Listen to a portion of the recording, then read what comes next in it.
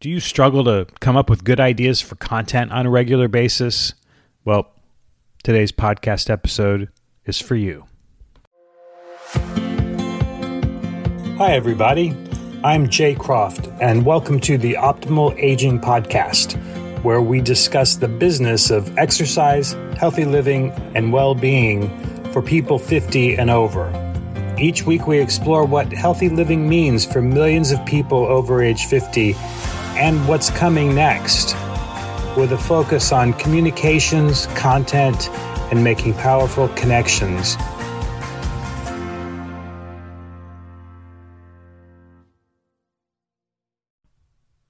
I'm often asked, where do you get your ideas? It's the number one question I've received over the years as a reporter, writer, and content creator. Where do you get your ideas for content? It's a good question, and I want to talk about it in this week's episode of the Optimal Aging Podcast.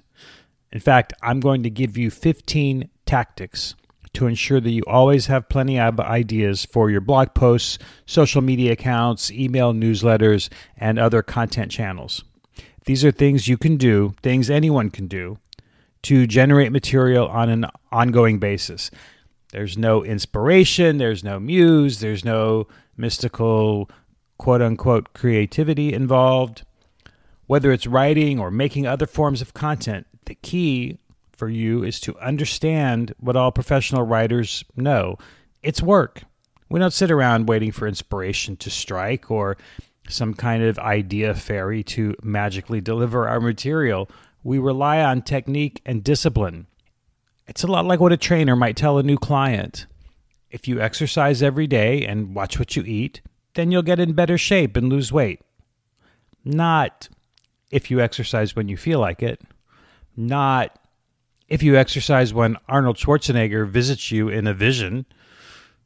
Creating and managing content is, in many ways, just like staying in shape. It's just something you do by doing it, not by thinking about it or talking about it. So use these 15 tips that have worked for me and other professionals countless times. Here we go. Number 1, jot them down. Good ideas can come at any time while you're working out, trying to sleep, watching TV. And if you're like me, you probably won't remember them later unless you scribble them down in a notebook or make a note or a recording on your smartphone. I compile them later in a Word doc and refer to that regularly. Number 2, tickle yourself. A tickler file is an extra reminder system that's connected to your calendar for planning. It's full of upcoming events that could yield good material.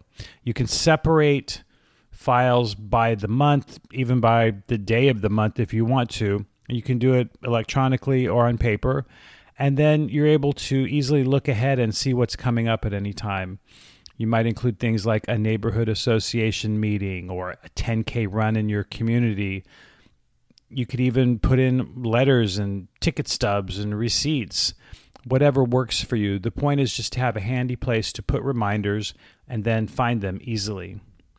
Number 3, follow the news. This includes niche sources about your specialty, industry, and community.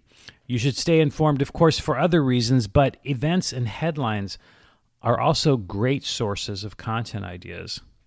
But be careful. You want to avoid politics and sharing opinions about specific leaders or controversial issues because it's not going to serve you. It will only distract from your purpose. Number 4, include sports and pop culture. Think about the Super Bowl, one of the biggest sports cultural media events every year. Even if you don't care about football, you should know who played and who won, who performed at halftime, and which commercials blew up on Twitter. Be aware when cultural figures pass away and what they might mean to your audience. Look ahead to annual award shows like the Oscars. All of these big events are talkers, which means they're ways to continue conversing with your audience in a way that's not focused on selling all the time.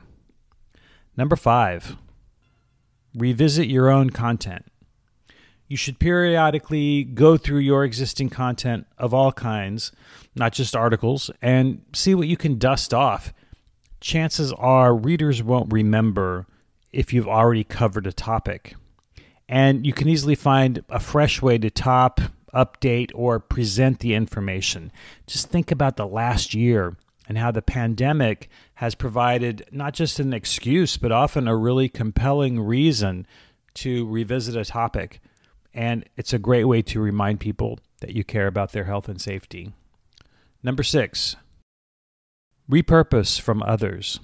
When you see something in the media, in advertisements, on a competitor's website, maybe on the website of a friend who has a similar business in another market, and you think, gee, that's a good idea. Well, think about how you can apply that to your own situation, right? And go ahead and borrow that good idea whenever you see one. I don't mean you plagiarize it, of course, but by the time you see that good idea, adapt it to your own needs and situations, you will have made it your own unique piece of content. Let's take a short break. We'll be right back. Hey, are you a fitness professional trying to grow your business with people over 50? If you are, then you need to know how to communicate with them, how to market to them, and how to get them to know you, like you, and trust you with their fitness and their money. We're talking about the baby boomers and more. People who are a little older and a little younger are still in this demographic slice that I'm talking about. People who are older than the typical client or prospect that gyms and studios go for. They have more time, more money, and better motivation to become excellent long-term fitness clients for gyms, studios, and trainers. Prime Fit Content is the only content marketing company designed specifically to help you engage people in this group and to distinguish yourself from competitors in your community. It's effective, it's easy to use, and it's super affordable. Check it out at primefitcontent.com. That's prime, like prime of your life, fit content, primefitcontent.com. Back to the show.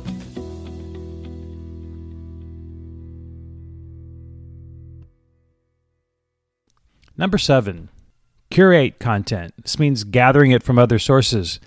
We don't have to write or create everything all the time. Sometimes it's best to share what others have written or produced. If a newspaper or TV station shares a relevant story, pass it on. If you find a good recipe, share it. And, of course, gladly say where you found it. Think about if your trade association publishes some new market data, there's going to be relevant parts in there that you might want to talk about and share with your folks. Number 8, get out of your own space. Now, before the pandemic, I would advise people to go to community events, conferences, speeches, ball games, things like that, and pay attention to what people are talking about. Granted, this is much harder now, but you can still find ways to leave your own business and connect with a broader community, whether that's in parks, at outdoor art events, or virtually through online groups that aren't necessarily affiliated with your industry. Number 9, remember the basics. Whenever you're producing or sharing any content, always ask yourself, what am I trying to say? To whom and why? That will help you focus, which will help you think of ideas. Number 10, do one thing different. Try a different grocery store. Toss a football instead of the Frisbee with your kid. Read instead of watching TV one night a week. It doesn't really matter what, but you'll be amazed how even the smallest new experience can help you look at things in a new way. Number 11, search for keywords on Google. If you want to know what people out there are curious about, you can open your browser's search window and start typing in keywords. Go ahead and try it. For example, when I type in fitness over 50, Google populates the field with fitness models over 50, fitness hacks for over 50, fitness for golfers over 50, and lots more. Those are good ideas. Number 12, use content idea generators. Just type in some subjects and look at the suggestions you get from online tools like the blog ideas generator available on HubSpot.com. Go ahead to HubSpot.com, find the blog ideas generator, and type in some subjects and see what it gives you. It's a great way to get some new ideas flowing. Number 13, write a product review. Tell your audience about something new and useful you've discovered that they might want to try, or review a new device or piece of equipment that you're using in your business and describe how it's a benefit to them. Now, note, you want to promote things you like and avoid bashing stuff you don't. Number 14, share a personal story. Content is all about storytelling in one form or another. Some business owners and entrepreneurs like to get personal all the time, while others find it awkward. It's up to you, of course, but remember that you're telling the story to provide value to your listener, not just to promote yourself. I'll share one now. Years ago, I was up for a job at a large private company owned by a few famous people, all of them well past the age of 50. At some point, I asked my interviewer about plans for handling media calls when each of the owners inevitably died. It seemed like a smart question to me, but the PR executive across the desk was mortified. It was an awkward moment, and I was sure I had just obliterated any chance of getting hired. But I got the offer. Turns out it was a good question after all. And it leads to number 15. Have a crisis communications plan in place. If we've learned anything from the pandemic, it's that shit happens, and all we can do is try to be prepared for it as best as possible. It doesn't have to be a global catastrophe, but you and your team should have a written idea of how to respond in case of, say, violence or a natural disaster or some other unexpected event that could affect your business. And out of this plan, you'll probably generate some good ideas for content to use at any time. Now, I'm going to have a special guest on in a few weeks to discuss crisis communications in detail, so be sure to join me for that. If you missed the previous episode, I hope you'll check it out. It's not every day I get to interview a World Series champion, but Greg Pryor of the 1985 Kansas City Royals was kind enough to give us some time recently. Greg owns Life Priorities, a nutritional supplement company, and he shared what he's learned over the years about this $30 billion a year industry.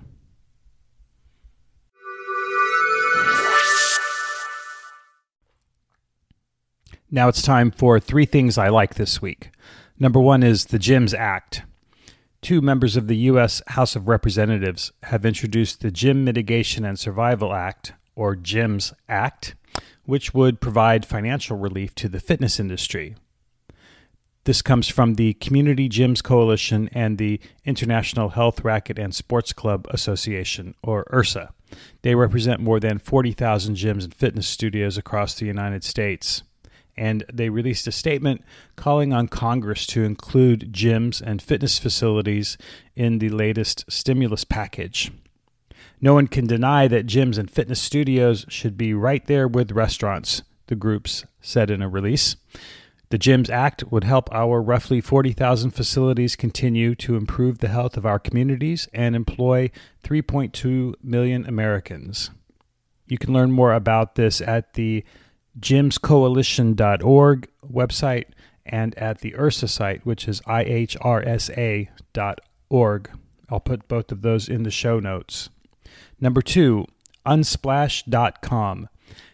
The topic of this week's episode is content, so I want to point you toward a free site that can help you with your photography needs.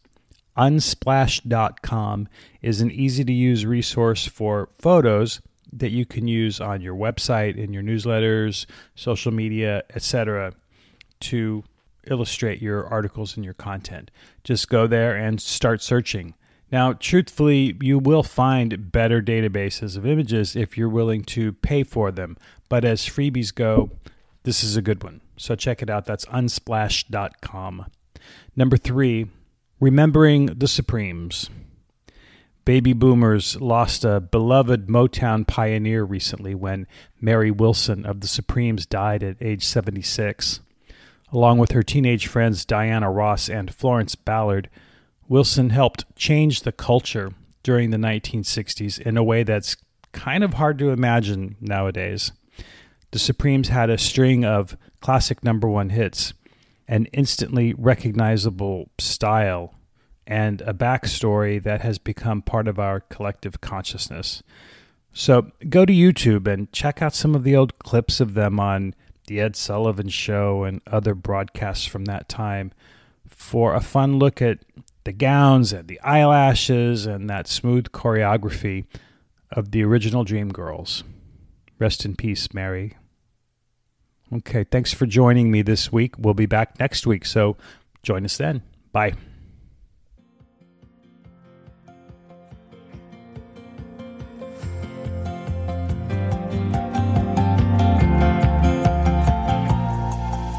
Thank you for listening to the Optimal Aging Podcast. I'm your host, Jay Croft, and I hope you enjoyed it. And if you did, I hope you'll subscribe, tell a friend, and write a review.